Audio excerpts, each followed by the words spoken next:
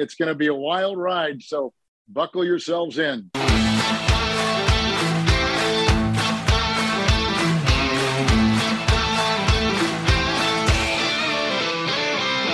Hello and welcome to Stramash, the Scottish NFL podcast. This is episode 202.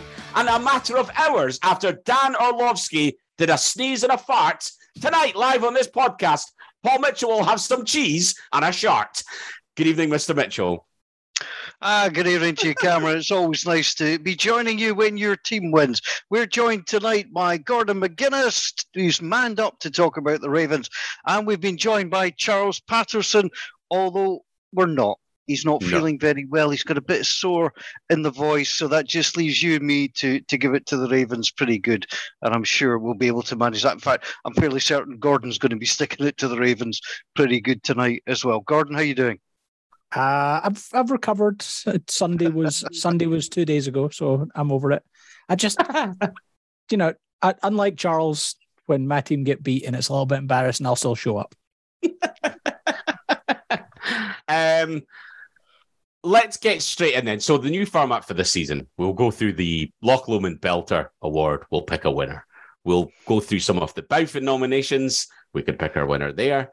And then we'll move on to Team of the Week as we select our lineup based on the best performances of week 2. We've already had a couple of comments about that. We'll cover that when we get to it. Then it's on to week 3 and some scintillating ties. We'll hear once again from the guys at the Western Isles NFL show, and then a couple of news items to wrap things up. We've got a brilliant documentary that's been sent to us that we'll talk to you about. And we've got a couple of live events that we need to give information about as well. So let's get stuck in, though, gentlemen, with our Belter nomination for the Loch Lomond Belter. And before we start, I just want to take this moment to wish Tony, who's done wonderful things with Loch Lomond and with us, a very happy 50th birthday. And what a way he got to celebrate, sitting up late at night to watch his Eagles beat the Vikings somewhat convincingly. Yeah, many happy returns to Tony. And you say somewhat convincingly, very convincingly.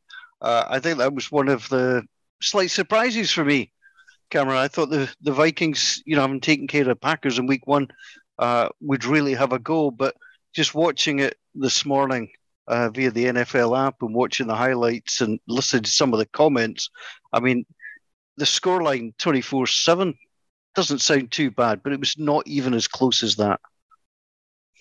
Indeed. And we'll start. And listen, there's a wide range of Belter nominations this week.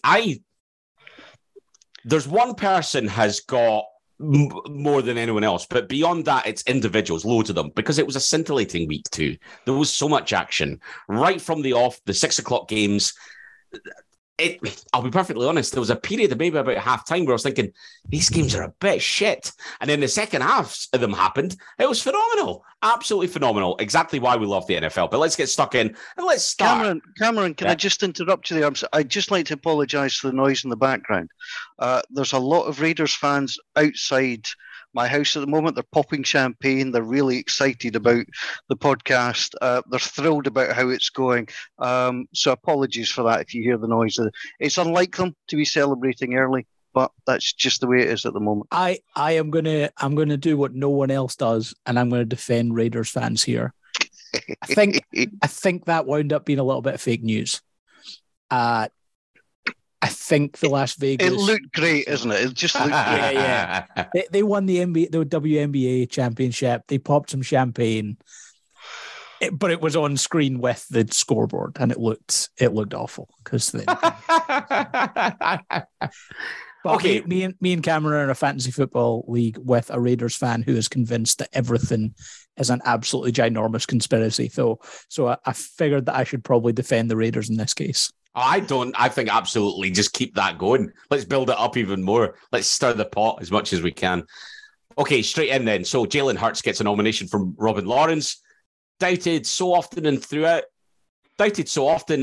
of just a runner. Really went off versus the Vikings, 333 yards, passing with an 83.9% completion on top of his rushing success. The Eagles are legit, and he is a huge part of the reason why. Like I say, beyond that, there's a whole bunch of people. So Paddy Kelly gives it to the 49ers head coach, general manager. now looks like incredible business keeping Jimmy G. Season would have been in the bin had they not, and they took a fair bit of heat for the extension just a few weeks ago. Not so much an extension or re-contract, but keeping him in the building. Brian Dando gives it to Jimmy himself, was ready to go and smash the Seahawks when Trey went down. No more QB controversy. The Super Bowl winning narrative is writing itself. Talking about Super Bowl winning quarterbacks, Joe Flacco gets a couple of nominations. Ross Taylor puts it best when he says, when are we ever going to get the chance to put Flacco in for this nomination? Amazing end to an amazing game.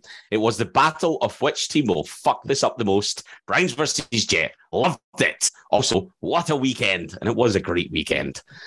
Kyler Murray gets a nomination. Scott Kirkwood. I'm quick enough to slag him when he's poor, but he single-handedly won that game for the Cardinals. Well, that and the defense. The 84-yard run for a 2-point conversion was magnificent. I particularly enjoyed someone putting that to the Benny Hill music. This is me, not Scott saying that. I thought it was beautiful. A piece of art. Lamar Jackson gets one from Phil Spears. That was just about a perfect Jackson performance. Elusive running, good, quick processing, and some wonder dimes chucked down the field. Shame his defense switched off completely. Beyond that, the only other quarterback, other than the one that gets a hold of the mentions, is Jared Goff. Ryan Miller says, I've watched so much football over the weekend and listened to several recap podcasts since. I haven't once heard Goff's name. There were some exceptional performances over the weekend, but here is a guy keeping company with the Mahomes and Allens of the world in passer rating and touchdowns to the first 2 weeks. That bailed his D out every time they gave up a score, and he has refused to be the punchline that he's supposed to be. It may not last, but he's been a belter so far this season. So I think absolutely it's right that we give some Jared Goff love here. But without a shadow of a doubt, the person who gets by far the most nominations is Tua Tagovailoa. Peter Fotheringham says, I cannot stress how much I love that every single week in this podcast you butcher the pronunciation of a quarterback's name. It's amazing. Tua Tagovailoa. Where did I go wrong? Well, the O isn't before the L. Tagovailoa. Oh, yeah, fine. I saw viola. See, I've just got instruments in my mind because he was playing classical music. It was so smooth. Right, that was a shit line. Anyway, led the Dolphins to a comeback win for the AGs. It's not been easy for him over the past 2 years, but he came up with a huge performance that could hopefully be a career-defining moment. I'm not biased, honestly. And Stephen Briggs says his stats were amazing. 36 of 50, 469 yards and 6 touchdowns, but bringing his team back to win from 21 points down by throwing bombs to Helen Waddle. Not bad for a guy who can't throw deep. A couple of other nominations get in there amongst it as well. Amon-Ra St. Brown gets one. Stephon Diggs gets one. Some absolutely brilliant performances. Mike McDaniel and the Dolphins offense as a whole from Joe Stephen. But yeah, Jets fans, loads of a couple of nominations for them. And another one that I particularly enjoyed, Patrick Watson gives it to the Broncos fans, resorting to collectively shouting out the countdown of the play clock to try and stop the team getting any more delay of game penalties. Only a couple of weeks in, but Hackett has had some situational stinkers and looks to be out of his depth. Gentlemen, who is your belter of the week? There's a lot of options here, by the way. There really is a lot of options. So I'm going to first tell you why I think it's a little bit generous to give it to Tua. The Ravens secondary in that game really tested my theory of Cameron can't complete a pass in the NFL. two of Tua's touchdown. I mean, the game tie-in one was just, he's wide open. Like, there's a complete pre-snap coverage breakdown on that play. A rookie's on Tyreek Hill who doesn't cover him deep downfield because it's not what his role's supposed to be in the play. Like, the coaches have to call a timeout there. But 2 of those big, long touchdowns in the fourth quarter were just complete coverage breakdowns. So I think if you're isolating performance instead of just looking at stats that were probably benefited by bad defense, I think Jalen Hurts is probably a good shout. Yeah, I mean, Jalen Hurts, it was fairly clean. He only threw for 1 touchdown.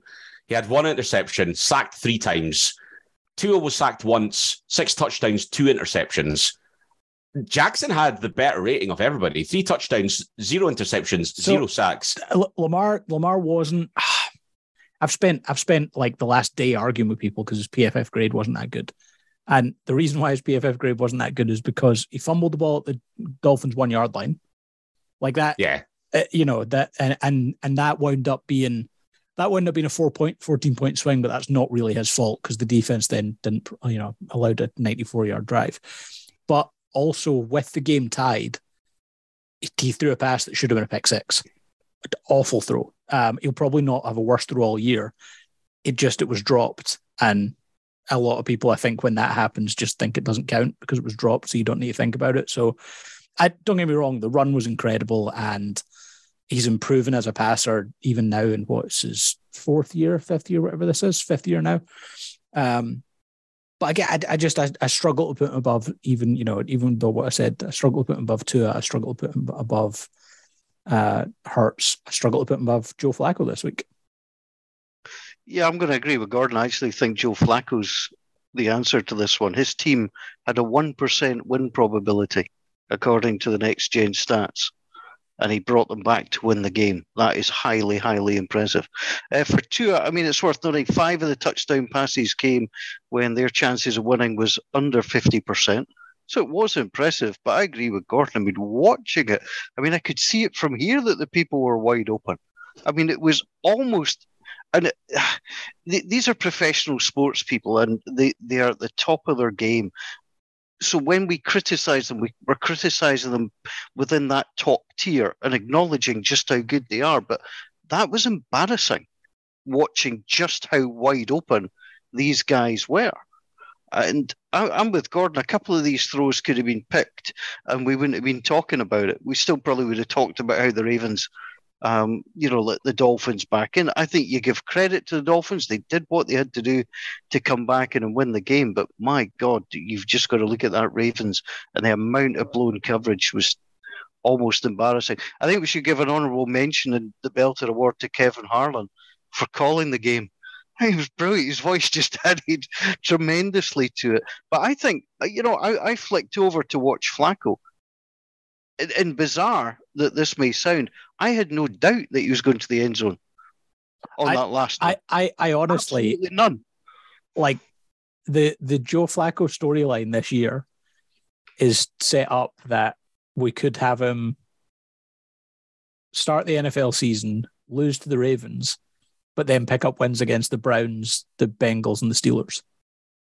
Like that's what the schedule's set up for. At which point they'll just bring him back and build him a statue in Baltimore, which he's going to get at some point anyway. But the Ravens are hosting a thing like week 10 or something this year when they have a primetime game for the 2012 Super Bowl team.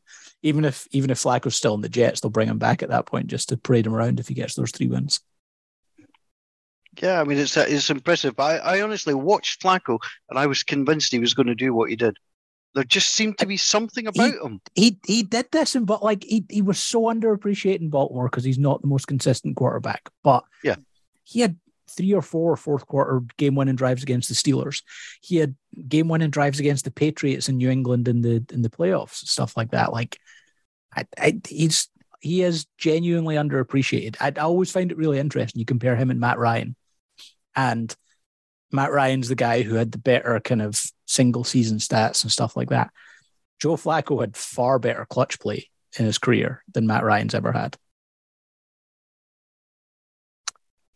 Okay, so we've heard the arguments for and against. I'm hearing 2 of you may have already decided that this is going to Joe Flacco, right? Is that who you're putting forward? Well, I did say Jalen Hurts, but if Paul's giving a vote to Joe Flacco, I'm giving a second vote to him so he wins it. Okay, I mean, Joe Flacco's passer rating was better than Jalen Hurts. Joe Flacco threw for 4 touchdowns versus Hurts's 1. Fine, let's embrace it in the spirit of some of these guys getting mentioned. Jared Goff, notable mention as well. But congratulations, and I didn't think I would be saying this. Let's raise a glass to Joe Flacco because you are the Loch Lomond Belter of the week. So that then takes us on to the Bowfin Award, which we might have to just start calling the Nathaniel Hackett Award, because that's the way it's going. Now, I know Gordon mercilessly takes the piss out of me for listening to the radio as much as I do, but I put that game on the radio to listen to the Broncos announcers. Boy, were they stretched in trying to be nice about their team. What a mess was going on there between Nathaniel Hackett. I mean, forgetting to put a punt returner on the field. I mean, that in itself takes some doing. I mean, they blew their timeouts with, what, 7.5 minutes still to go in the game? I mean, it was quite wild. To have another mistake on, fourth down near midfield, like for the second week in a row, it's really tough to be excited about where they are this season, because Nathaniel Hackett looks not what you need him to be as an NFL head coach 2 weeks in. Now, it's 2 weeks, 3 weeks from now, he cleans up, a couple of mistakes a game and all is forgiven and everyone forgets it. But they're huge mistakes he's making just now. And it's not helped by the fact that Russell Wilson hasn't been good either. But, they realistically could be 2-0 despite Russell Wilson struggling with better decisions at head coach. And that's why you're employed as a head coach. Make those decisions. And both of the opening weeks of the season, he's got big decisions very, very wrong. So there was obviously him. I mean, I'm going to nominate Jameis Winston. I keep telling you guys, it's not the number of interceptions he throws, it's where he throws them. And he wasn't very helpful on Sunday. We've got to talk about the Colts getting absolutely spanked by the Jaguars. I mean, Matt Ryan's supposed to be a decent quarterback and yet can't put a point on the board against the Jags. I mean, that was almost unbelievable to watch. I don't know about you guys, but I just kept expecting the Colts to start coming back, because that's what I was expecting, and it just never, ever happened. The Jaguars are a better team than people were ready for.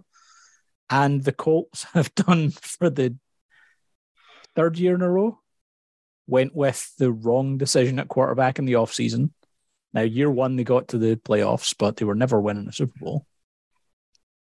Carson Wentz didn't even get into the playoffs, thanks to a loss to the Jaguars.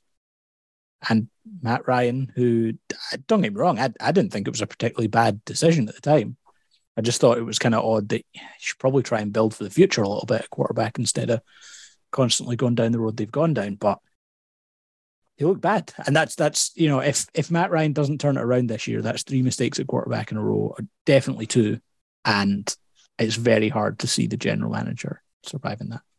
I thought Matt Ryan was a great pickup. I thought that versus Carson Wentz, who got them close to the playoffs, I thought that Matt Ryan would be able to go into Jacksonville and win there.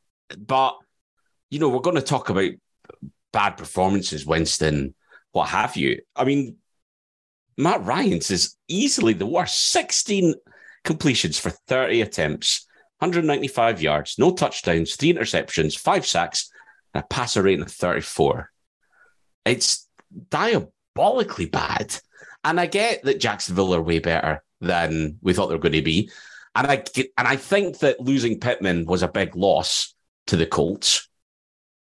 But with Hines and Taylor in that backfield, there's no way they shouldn't be scoring at least some points against Jacksonville. So there's clearly a problem there. And Wentz wasn't the issue. Or if he was, he's not the only issue.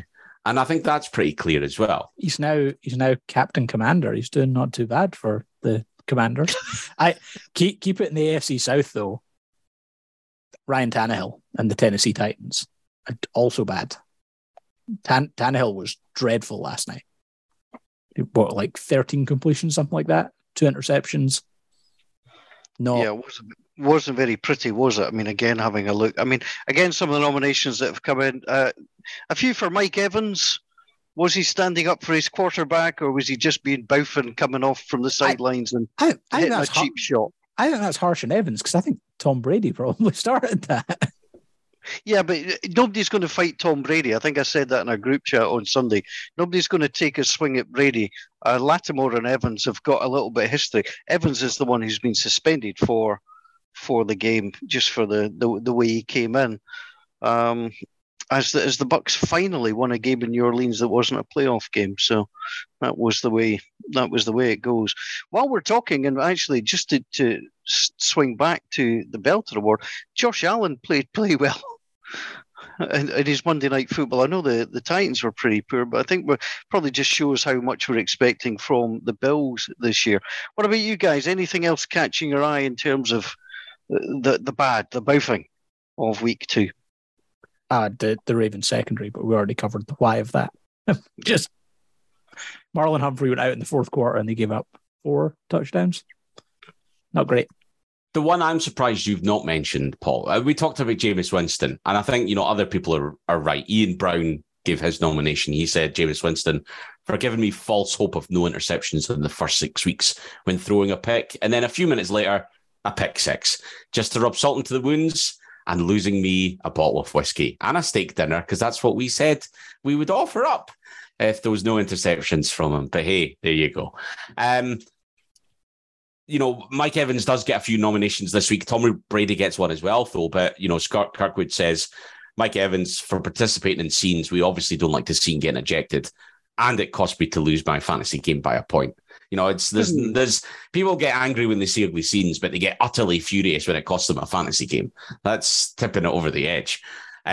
Wilson and Hackett get a few. The one that I'm surprised you haven't brought up, because you bloody pissed and moaned about this plenty on Sunday, the officials.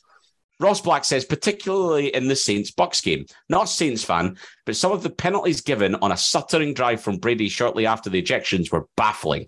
The injections themselves need explaining. Lattimore was jumped by Evans, yet both go shambles. Okay, I didn't mention it because I hope somebody else would. Only one person. Well, yeah. The Saints, I think it's quite interesting. The Saints are not seen in terms of being a big market team. They're not. And the Saints very rarely, and I'm biased, and I'll admit, fully biased, I'll admit that, they don't seem to get the calls, even at home, which makes things a little bit maddening. The ones, I bleated about it once in the chat, and then I bleated about it again, and I thought I better stop because it's getting repetitive. It's not like you could look at the thing and think, yeah, okay, I get it. I couldn't even get that far with some of the decisions against the Saints on Sunday. Now, I'm not saying that's the reason they lost the game. The Winston pick 6, Winston throws deep with 2 minutes to play. Olavi just coughs the ball up. If we got back, it might be an onside kick and all that sort of stuff. I'm not blaming the officials necessarily, but that drive that you're talking about, you could argue switched the game around. And the Saints very rarely get the calls at home, which is bizarre. I don't know. Do they put them up in a bad hotel in New Orleans, or what's the problem with the refs going to the Superdome? It's bizarre.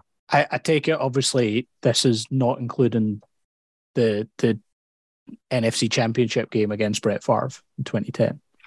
Oh, that's ages ago. Come on. The Saints have had bad calls obviously since. That doesn't count.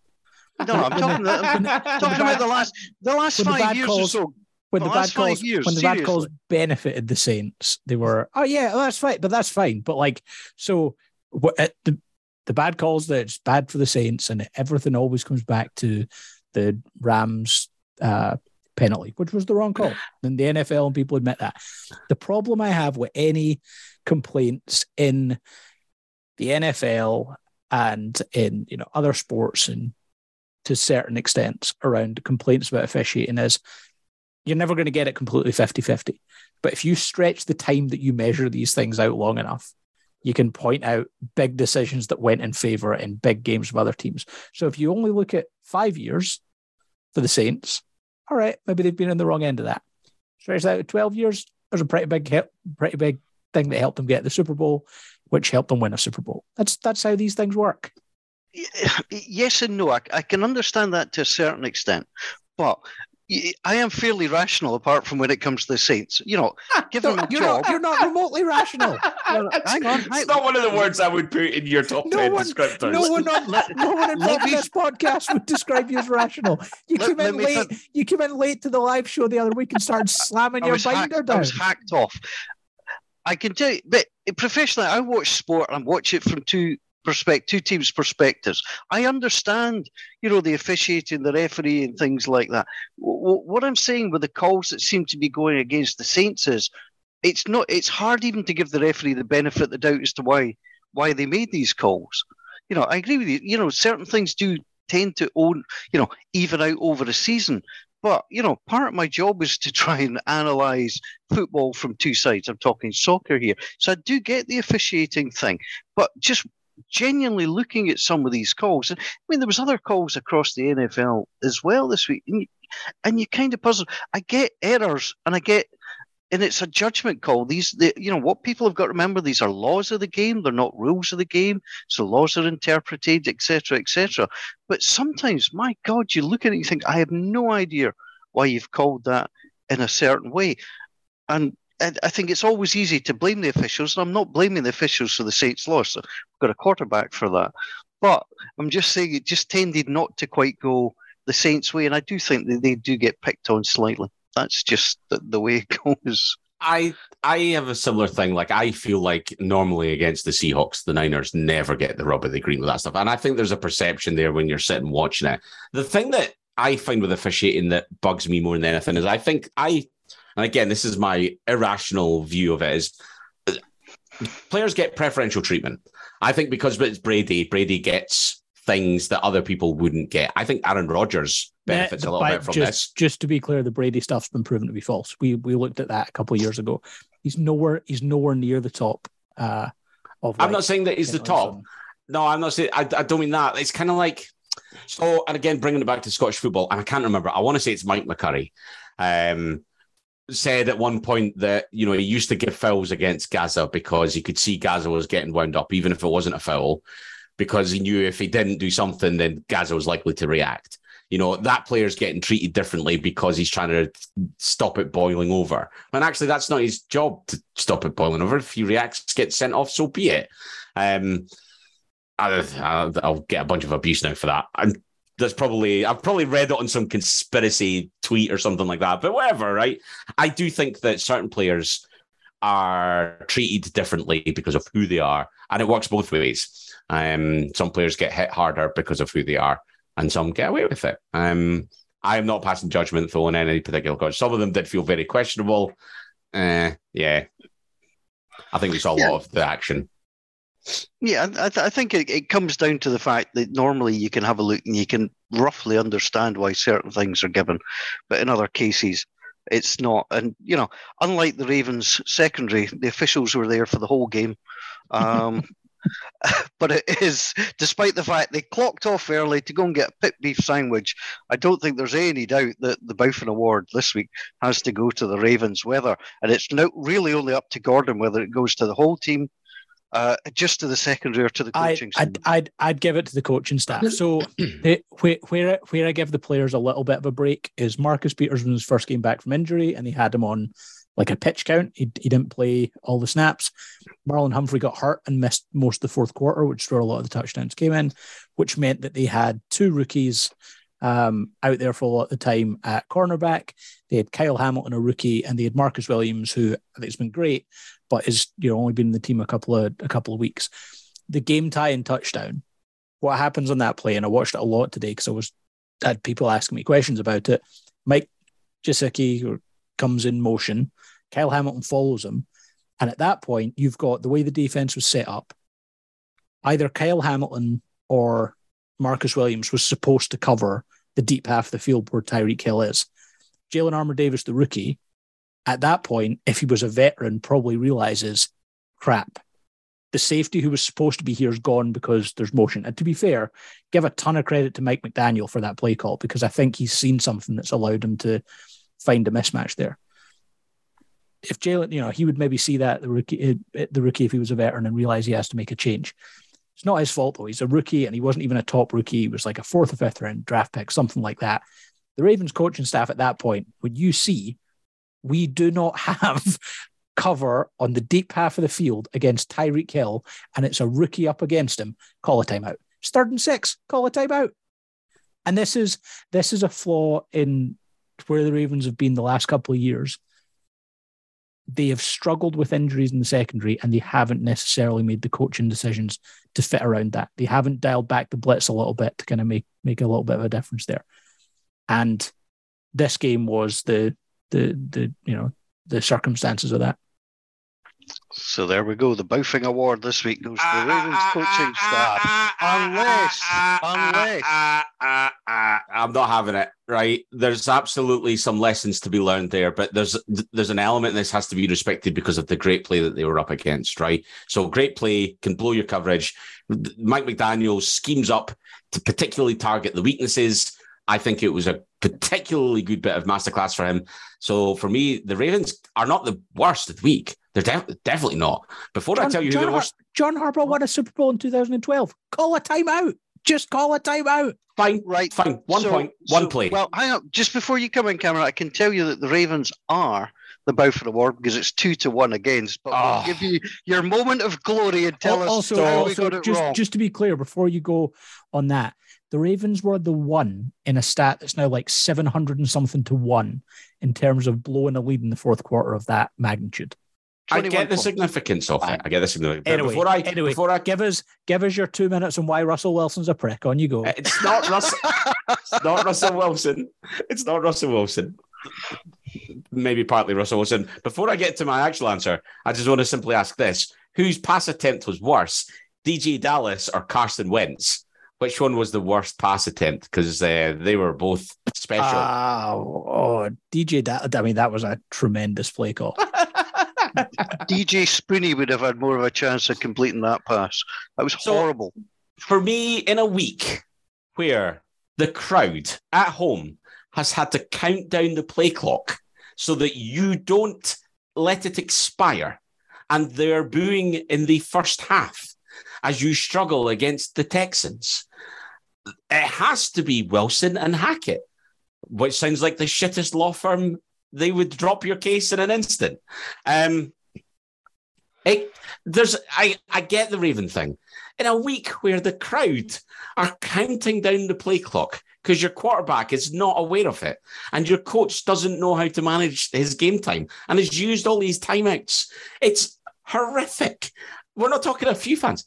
Thousands of people were counting down the play clock so that the quarterback and the coach knew what was going on. There's nothing that the Ravens did that was as bad as that. If you are willing to pick just Hackett, because I think both in award being split between the two of them is then fine. I would be willing to accept Hackett. Because I'm convinced Wilson will do enough to justify his own nomination later in the season. Not next week because he's playing the Niners, so he'll probably absolutely give us a do-it. But yeah. I guarantee no matter what he does, you're going to get at least 5 nominations in for him throughout the year. He's a cheesy... All right. Right, Nathaniel Hackett. It's changing, but it's a 21-point lead blown at home. If the crowd were shouting he's behind you in Panto style, I would go with what you're saying. But I love the irony of it. I do get it. But I'm sorry, the historic 21-point blow and the nature of the way that they expired. So which one of us can convince Gordon? Because he's the casting vote here. I now feel like I'm being a homer by not picking the Ravens, but I did spend most of Sunday. For anyone that's not aware, our NFL Scotland WhatsApp chat, we all get on very well, but we do deliberately noise each other up a lot about various things. Of course. And me and Cameron did spend the best part of about 90 minutes when no one else in the chat was talking, arguing about Russell Wilson versus Nathaniel Hackett. So I don't think I can really spend 90 minutes saying that Hackett's been Hackett as a head coach through 2 weeks and then say he's not. So I'll go Nathaniel Hackett. Well, in a shock reversal, so the call has been checked. It's been overturned. It's gone to the booth. It's been overturned. Nathaniel Hackett is our Week 2 Boufing Award winner. Right, we are on for a bumper podcast already because we've been prattling on for a while. Team of the Week, a new feature that we're doing this season, where we pick our quarterback, our offensive line, 3 wide receivers, a running back, and a tight end. So we did say last week that anyone that won the Belter would automatically go into Team of the Week, which means that our quarterback is Joe Flacco. Does anybody object? No, absolutely not. And I think Flacco's actually benefited from the fact that there are so many people you could put into this conversation, that him coming back and winning for the Jets as a backup quarterback against the Browns, who fine, they've not got the guy they've chucked the money at, but they've still got a stellar defense, and they were at home as well. So Jets on the road to do that, that's big time. So we can move swiftly on. We can credit all those amazing other. So, Tua, Carson Wentz gets a note. Justin Herbert played really well. We've not even touched on that Thursday night game. Lamar, Jalen Hurts, Josh Allen, Kyler Murray did really well. Jared Goff had a great game. Matt Stafford actually had a pretty clean game. Lots of great performances out there. Cooper Rush, credit to him for coming in and surprising us all. Aaron Rodgers had a passer rating of 131.1. There's lots of good performances there, right? Joe Flacco's the quarterback. Team of the week. Absolutely. He was the man that ensured there was no happy ending for the Browns, so we're all for that. Oh, Jesus Christ. Okay, offensive line. What offensive line are we going? Now, one comment that we've had on socials was, please consider the pass block as well. The run game as well as the pass block, pass protection. Jeez, was that Ian Stephen that put in that? No, it wasn't. It wasn't. It was Pete Laird, I think, who is coach for the Napier Knights, I think. So absolutely, I think it's an important part of this. The offensive line that I'm going to put forward right now is the Detroit Lions. I think that they were tremendous, and part of the reason that Jared Goff did as well as he did. Now, fine, he was sacked 3 times, right? That line's not sensational, but I thought they did a really good performance against what is a decent Washington defense. There was a lot of space created that allowed Goff time to find his guys. 4 touchdowns, passer rating of 121.7. Really, really great performance. The other one, though, the Bills have to get a shout because of that performance last night on both run and pass. Singletary was looking sensational. Cook looks like he could be as good as his brother potentially, and he hasn't necessarily shown that so far. Fine, a despondent Titan team they were facing, but still, that offensive line was on point all evening long. Single sack just for Josh Allen. Really, really clean. So I'm going to go a similar route to you against like a good defense. I thought New England's offensive line was really good against the Steelers. Now, admittedly, no TJ Watt there, but I thought they did a really good job. I thought Cole Strange was a first round pick that we all kind of laughed at, and he's had his mistakes there, but I thought there was also like a lot of plays that were quite encouraging in that front. I think David Andrews, really good play at center. Trent Brown at left tackle had a really nice game. I'd go New England personally. Okay. I'd 3 written down. Bills, New England. I like the Jags. Just, having a look at the Jags. I thought they looked really competent. Now, I will admit, I'm not a great expert on line play, but what I try and find is I try and watch it a little bit more in certain games, and I thought the Jags were just untroubled. Robinson got another good, set of figures. Lawrence looked comfortable. Wasn't sacked. Yeah. Again, that's meant to be a really good Colts defense. Yeah, I like the Jags. That's where I would go. But to Gordon's point, New England winning on the road. The Bills were at home. So any of those 3 for me. Well, we've got Joe Flacco as the quarterback. We might as well put the Jacksonville Jaguar O-line in there as well, just to mix this up. No one will see this one coming. Fine. Let's do it. O-line of the week. People think we're drunk. What have these boys at Stramash been doing? Yeah, been hitting that Loch Lomond malt a little bit too heavily. Let's look at wide receivers. We've got to look at Miami. I don't think we can look past Miami for this. Waddle and the boy Tyreek Hill, who we've heard of, but the Ravens secondary apparently hadn't. I think both of them probably have to be. Yeah, I was going to say both of them do, because they were sensational. And do you go past Stephon Diggs? No, I don't think you do. I think it's a relatively simple. I think it's an AFC 1, 2, 3. I think they were. The tough thing for this is that I think Amon-Ra St. Brown has probably been just on the outside looking in 2 weeks in a row now, but he wasn't as good as either Tyreek Hill, Jalen Waddle, or Stephon Diggs. So yeah, I think that's the 3 I would go for. A couple of notable mentions, though. Let's give some love where it's due. I thought Mike Williams did a really good job in that Thursday night game with Keenan Allen out. Obviously, Williams was the target. He made some very impressive catches. Amon-Ra St. Brown, we've talked about. I thought Amari Cooper showed a little bit of what he's all about for the Browns. Obviously, nobody's necessarily expecting an awful lot with him, with Jacoby Brissett. Christian Kirk. Yeah, that's a lot of money, and people have talked about how much money has been spent on him. But do you know what? That's 2 very important touchdowns. So I thought, some great performances throughout. But yeah, the other one as well is Garrett Wilson. Obviously, Garrett Wilson really looks like a find for the New York Jets. Showed a lot of talent. Obviously, he's built a relationship with his quarterback already. Very much a notable mention. But it's Hill, Waddle, and Diggs. Drake London too. Like couple of rookies looking really good. But yeah, Hill, Waddle, Diggs. I think it has to be. All right. We'll move on quickly then. Tight end. I think this is where I can comfortably go homer. I think it was Mark Andrews this week. Yeah, Andrews did play particularly well in both sides. Dallas Goedert did a pretty good job. I thought some of his blocking was really good. Yep. Darren Waller impressed me again, I have to say, but I'm not arguing with Mark Andrews.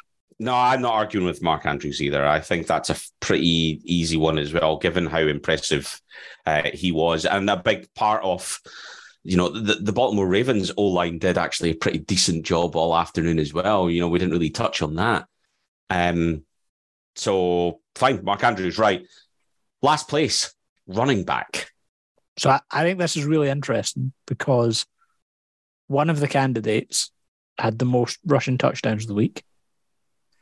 But if he doesn't score one of them, the Jets don't come back. So how much are you knocking Nick Chubb for scoring that touchdown, which, realistically, they still shouldn't have come back from? How much are you knocking him for that? Because I think at that point there's another option that, Yeah, I mean, there is. So how much are you knocking him at that? I think. Can we put Lamar Jackson in as our running back? No. Damn it. Right, if it's not Chubb with 3 touchdowns, because his average was 5.1, which isn't necessarily all that impressive. He did loads of little chunk plays. He does what Nick Chubb does. He finds the corner, all that jazz. There was nothing sensational in that. I thought Aaron Jones was really good against the Bears. I was surprised at how good he was, given that, all the chats about AJ Dillon taking over, and Dillon just wasn't a factor in that at all. I thought, I mean, Dillon still had 70 yards in that game, which is where it's, but he did carry the ball a lot. So his average was pretty. But yeah, I agree. I think it's really close between Chubb and Aaron Jones. I think you probably give the nod to Aaron Jones anyway. I think his play-by-play stuff was better. Forced more missed tackles. Yeah. His contribution was more significant to the outcome of the team, I think, than Chubb's was. Yeah. 3 touchdowns, great. But on the losing side, as you say, the timing of one meant that he actually gave the opposition the opportunity to come back. So fine. Paul, anything that you want to add at the running back? Yeah, I think you've got the right game, but you're missing the big story with the other team there. Now, I don't think this has come out yet, but I'm convinced that David Montgomery must have been abducted by aliens during the week and somebody else came back, because watching the start of that game, I'm thinking, he was good too. Who's this?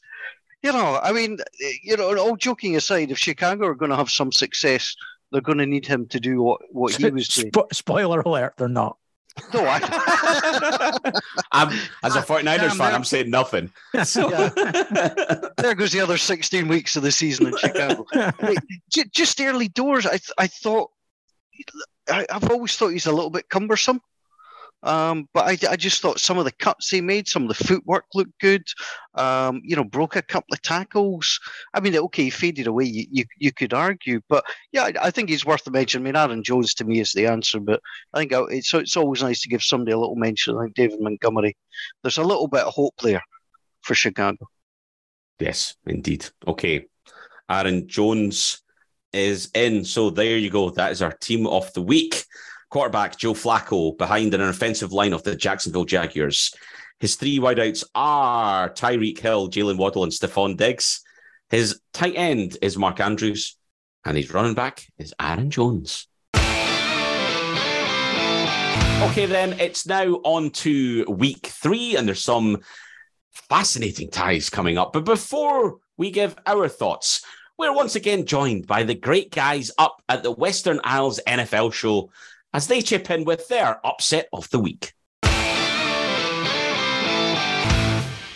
Welcome to the Outer Hebrides. I'm Ian McKinnon. It's the WinFL show, and I'm here with Dave Somerville. How are you doing, Dave?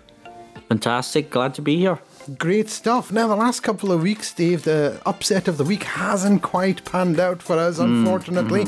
Looks like the bookies are getting these ones wrong, so hopefully we can redeem it this week. So what we're going to do is we're going to go live to Las Vegas, and our man in the field, Callum Blaine, he should be there. Can you hear us, Callum? Indeed I can. I'm coming at you live from the Bellagio in Las Vegas. Now, you're never going to believe this, but I have bumped into, yet again, the one, the only, the Mr. Elvis Presley. Now, Elvis, I do have a slight bone to pick with you. You've been wrong 2 weeks on the bounce with your predictions for the NFL. Can you redeem yourself this week? Hi, man. It's all rock and roll, man. You know, like my mom used to say in Tupelo and Graceland, you know, just taking care of business, man. 110%. They're really important, big lessons, you know. And I try not to hurt my family or offend anybody.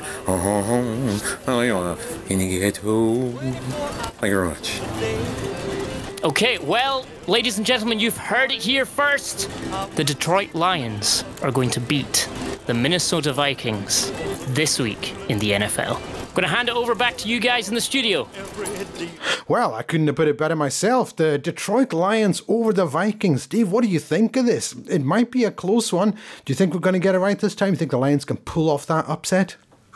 Well, hopefully we've fixed our Ouija board and Elvis is right this time. So I think we can sort of say that the Lions have a massive chance in this game to really turn the bookies, well, turn us into proper bookies, because I've got the Lions win this by 31 points to 24.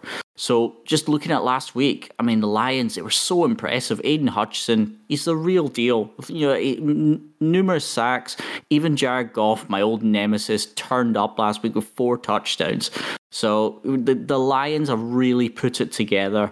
I mean, the over-under, it's fluctuating around the 51 mark. So that would be, I think it's going to be a bit of a shootout. And I have no faith in Kirk Cousins whatsoever.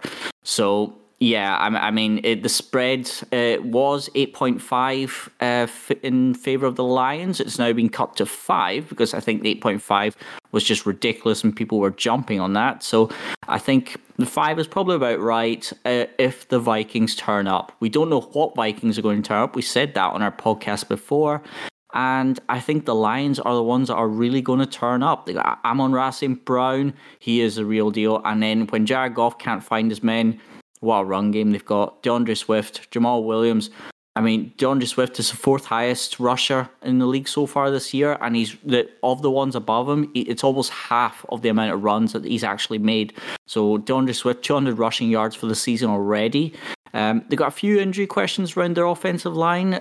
Jonah Jackson, their left guard, is currently listed as questionable, as is their center, Frank Ragnow. So one thing that they really need to do is they need to, on defense, they need to stop losing the deep ball, because that seems to have happened in both week 1 and week 2. So maybe a bit of work for the cornerbacks to do.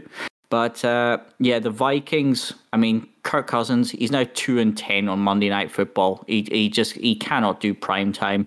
His overall record in the league is now 60, 60-2. So he is the most mediocre of all the quarterbacks in the league, I feel. But the Vikings, they really need to rush to Jared Goff as quickly as possible.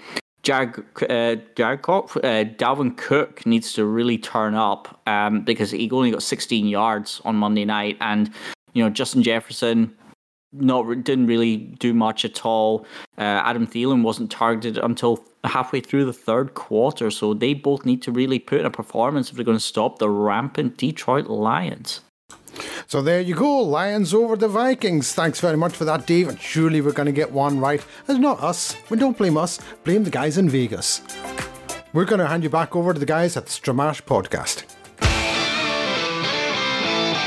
So guys, the Western Isles NFL show picking the Detroit Lions over the Minnesota Vikings, which I get would be seen as an upset, but actually it wouldn't surprise me at all.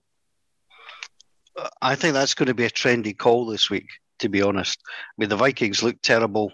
The Lions have done reasonably well over the first couple of weeks. I would still be surprised if the Vikings don't win that one, but I can certainly see where they're coming from on that.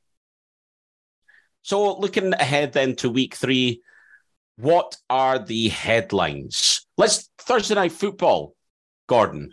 That's surely exciting to see Mitch Trubisky in action. Oh, I mean, I think everyone's going to be really excited to see Mitchell Trubisky. Where we came into the season, and I said at our live event, he is just the trendy word in America just now is mid, and he is Mitchell Trubisky. First 2 games of the season, completed 21 passes in each. First 2 games of the season, averaged 5.1 yards per attempt in each. Game 1, 194 yards. Game 2, 168 yards. Over the 2 games, 2 touchdowns, 1 interception. He is the absolute definition of the 36th best quarterback in the NFL. Why they play like there's surely no way in Pittsburgh you're looking at this and you're going, no, like we're going to sneak in as the 7 seed and Trubisky takes us on a run. There's no way you're thinking this. There's no way that's logically what you're thinking. At which point, just play Kenny Pickett for now 15 games and find out what you've got. I don't understand the desire to be 8-9 or 9-8 in Pittsburgh. Just find out what you've got from your quarterback. That 2 years from now, you're going to be the team with the advantage because the Browns are paying Deshaun Watson entirely too much money. The Ravens are probably going to be paying Lamar Jackson a ton of money at that point, and the Bengals are probably going to have had to extend Joe Burrow. You will then have the advantage of your young quarterback, but don't make them. Let's look at the 49ers just now. I know I'm going on like an absolute monologue here in this. The 49ers, Trey Lance at the start of next season will have played 2 games total when you add them together. Year 3, you need to make a decision. In year 4, if you're giving him the 5th-year option, you still don't really know what you've got at quarterback. The Packers drafted Jordan Love, haven't played him. No idea what you have at quarterback. Just play Kenny Pickett and find out what you've got. I think it's a very valid point. Well made. A monologue worth having. Looking at the rest of the games, we've got 6 teams who remain unbeaten through 2, which feels low. I feel like we've normally got more than better. I could be wrong. Who of the 6? Now, one of them is going to go because we've got the Dolphins versus the Bills this weekend, which, by the way, what a game. Now, that is... I can't believe that's at the 6 o'clock, to be perfectly honest. And if that's not the Sky game, I will eat my shoe. Meaning that the Jets Bengals will be relegated to red zone. Sorry, lads. But, outside of that, the other unbeaten teams, the Chiefs, the Eagles, the Giants, the Buccaneers, who do we think of those other 4 are going to continue to be unbeaten? And who's the definite unbeaten team out of that Dolphins-Bills game? I think the team that goes unbeaten the longest very possibly is going to be the Eagles. Their schedule's not terrible. And they are a bit of a juggernaut just now. And the Bills beat the Dolphins, I think, relatively comfortably. I think as well, if you want to talk about the 2-0 teams, the meme of where you've got the 3 dragons, but one of them, looks like he's not the brightest dragon in the world. That's the New York Giants as the 2-0 team right now. Let's they're not quite of the same caliber as the Philadelphia Eagles and the Buffalo Bills 2-0s. Yeah, aside from their kicking game, which we love dearly, I think Kansas will beat the Colts. People are talking up this Buffalo-Miami game, but this could be a bust. That's the thing we've got to guard against here. I think Buffalo are much, much better. Could prove proved wrong. And I'll come back on next week, talk about it. I did see Mike McDaniel talking about the game today with all the passion of a Thunderbird puppet with a broken string. He just was really weird in his jerky head movements and didn't really strike me as somebody that was overly excited. In terms of games I want to see, I want to see Kansas against the Colts. I want to know what the hell is up with the Colts. I think that's quite a fascinating game to see if Kansas will go in there with this sort of laissez-faire attitude, thinking, well, this lot of rubbish, let's see how that goes. I'd fancy Detroit more if they were at home against the Vikings, but I think the Vikings will pretty much take care of them there. And already this early in the season, if the Saints are wanting to do anything, it's quite an important game on the road that they've got. It's another divisional game. It's important for Winston, I think, because you can make excuses for him, the rib injury, the fact he was at the point of the game where he had to do something, he did something that didn't work, and it just went spiraling wrong at that point. It's kind of nothing to lose throws. But the only way that you get even remotely a pass on that is if you come back out the following week and you start balling. Obviously, remember going to see the Bucks vs the Panthers at the Tottenham Stadium, and was it the first play of the game that he threw an interception? So, if he comes out and does that, it could be a long afternoon. But there's some cracking ties in there nonetheless, I think. I think Patriots-Ravens is really interesting now. I expect the Ravens to do really well and win that. But actually, what can the Patriots do? Can the Patriots expose that secondary? Very interesting. Titans-Raiders, two teams with stuttering teams that just not really shown up, but we know both have players highly capable. I mean, Devontae Adams, we didn't really touch on that and how poor he was in his second game. We're not used to seeing that sort of performance from him. Jets-Bengals is interesting because the Bengals O-line is absolutely horrible and the Jets have a bit of wind in their sails. Can the Jets go on and can they be 2-1 coming out of this weekend? Could be. And then, bizarrely, that Giants-Cowboys game's fascinating as well on Monday Night Football because the Giants could be 3-0. Or can Cooper Rush lead the Cowboys to a victory? And then is the pressure going to come on Daniel Jones? Because at the moment he's getting a pass because of the results. Incidentally, on that, a lot of love on Twitter for Jamie Gillan. One tweet I saw someone post in particular was, if Jamie Gillan was on the Giants last year, Joe Judge would have punted on every third down, which I just thought was very good. The Bucks, Packers, and the Cardinals, Rams, though, are, for me, really interesting games. The late window. I think they're crackers. The Seahawks, Falcons, Broncos Niners doesn't really feel like Sunday Night Football. I don't know. But if you flip it and it's Russell Wilson against the 49ers, feels like Sunday Night Football. What, for you, then, are you looking forward to the most? What do you guys think is the biggest upset of the week? It's hard to say. I mean, if Miami were to beat Buffalo at home, would that be an upset? I think it would be. Yeah, I think it would be. So I'm certainly looking there. If Colts somehow can take care of Kansas City, that would be an upset from that. But yeah, the game is. I mean, Pittsburgh against Cleveland. I mean, I think we should talk about this. Obviously, that was on Amazon Prime. Debuted their Thursday night football, and it was supposed to be much trumpeted. They brought in the NBC exec producer to have a look at it. Al Michaels, Kirk Herbstreit. I don't know about you guys. It just looked like any other game. I didn't think the graphics were particularly fancy. I didn't think the camera work was anything radical. Al Michaels and Kirk Herbstreit looks like they've been chatting to each other for years. Very comfortable partnership. I didn't think there was any problem with them. But if it was supposed to come with bells and whistles, it it failed as far as I was concerned, unless they're saving themselves for Pittsburgh, Cleveland, of course. I thought it felt more like the college football coverage, like in what we've seen with college football. Like you had the pundits sitting outside the stadium with people around, and then they moved and they got up, and then there was segues with them walking and talking. I think they mixed it up, but they didn't necessarily bring anything new to the conversation. Now it's their first game. I thought there was a lot of razzmatazz, but nothing new. So it'll be interesting to see how they grow over the season. Yeah, that's fair. The number of cameras they had and the 2 Sky cams and everything, nothing really looked any greatly different to me. There was pomp and there was ceremony and there was, like I say, razzmatazz, and it was like da da da da. There was a chorus line, there was jazz hands, there was fireworks, some confetti.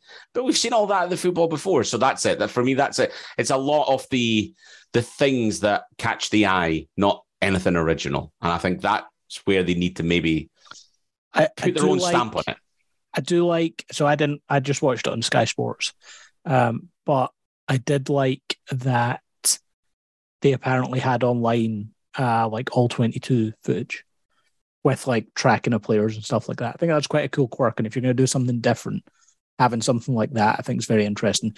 They also had the Dude Perfect thing, which I thought looked incredibly stupid. So, there's a bit of both. I'll give you a game I'm weirdly... I don't even know if I'm excited to watch it as a game, but I'm really excited to see what the outcome is Raiders-Titans. Because one of those teams, either a team that is in the best division in football and all 4 of them might make the playoffs, or the number 1 seed in the AFC last year are going 0-3. And all of a sudden then you're in big trouble. Yeah, I mean, your season, it's not quite on the line, but I think you've got to win this if you're going to have any hope of doing anything. Yeah, it is certainly a weird one. Just to finish talking about TV for a second, if you watched, it was a double header of Monday Night Football. One was on ESPN, one was on ABC, and if you watch some of the coverage, it was quite weird the number of times they had the score bug from the other game up for a long time. They split the screen on several occasions. It's interesting that they embraced almost joining the games together, but not embracing us across here who prefer to watch the games the next morning. Because if you tried to watch one game and then the other. Which was the exact point I was going to make, because I stuck it on thinking, well, I'll watch the first game, and of course you're halfway through it and you're getting all the score updates from the other one. That was slightly weird, and from a watch again perspective was not particularly helpful. Yes, I totally agree. Not done with an international market in mind at all, that one. So let's hope they don't try it again. All right, we've been prattling on for a while. There's just one last thing I'm going to add. The game, I'm going to chuck a hot take. I think if the Indianapolis Colts, they are going to lose.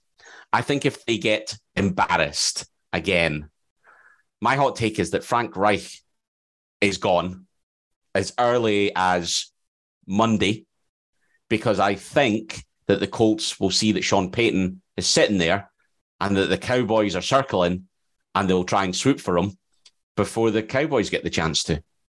Cowboys, Panthers, Colts. It might be a 3-way race to fire your head coach. I kind of feel the Cowboys will probably stick around enough that they probably lose out in that sweepstake, and someone like the Colts, the Panthers might make a move. There's talk that Matt Rule is a loss away. The thing I don't understand about that is Matt Rule signed a big contract with the Panthers.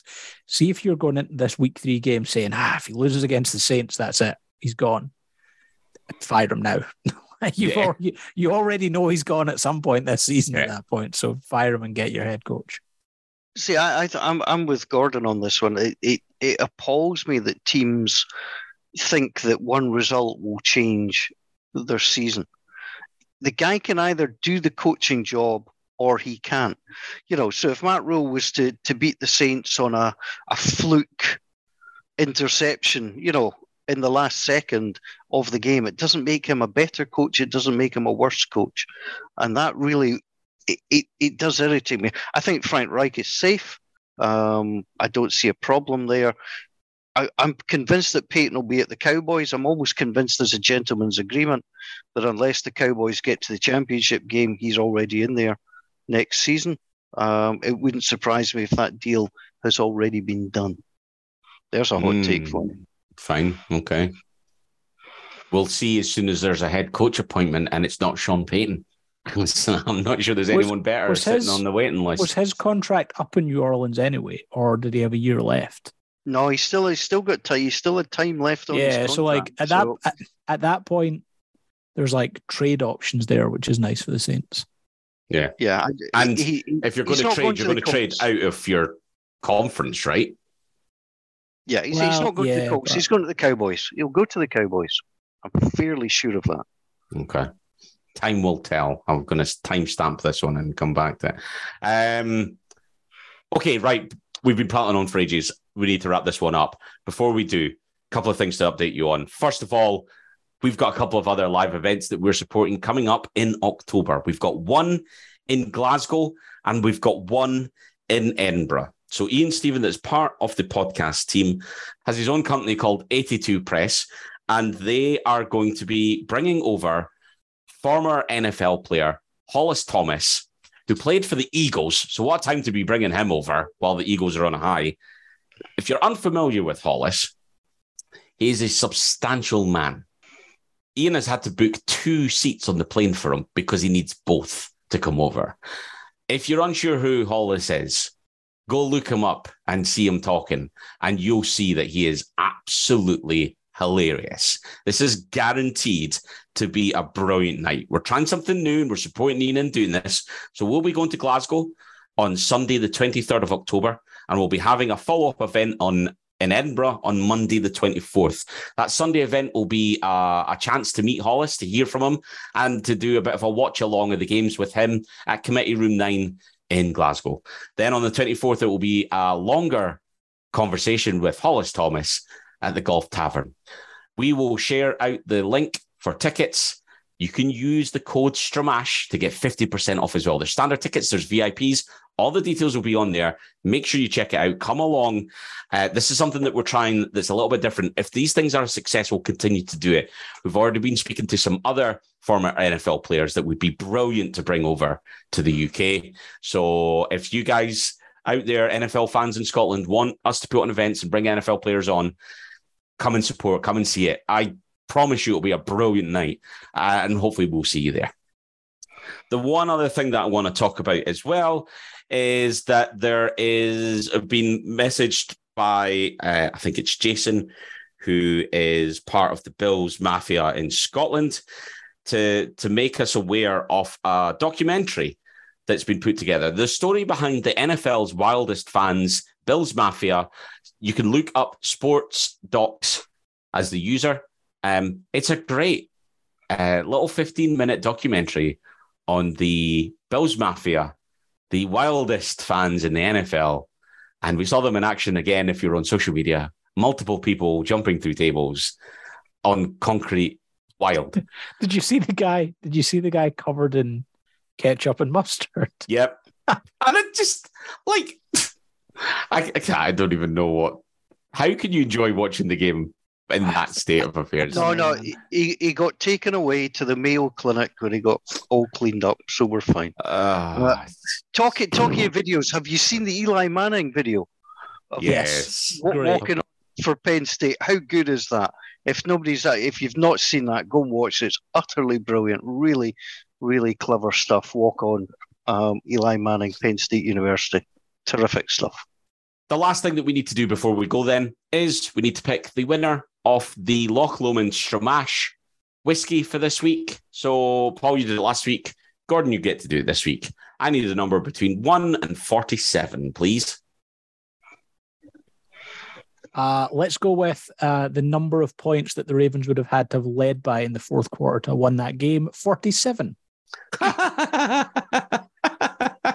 Congratulations to Paul Marnie. Paul Marnie, you have won yourself a bottle of Loch Lomond Stramash whiskey. We'll reach out. We'll get that sent out to you. But other than that, I think that's the full-time whistle for episode 202 of the Stramash podcast. Thanks for taking the time to listen. Make sure that you continue to share your thoughts on social media at Scotland NFL on Twitter. Reach out to any of us directly.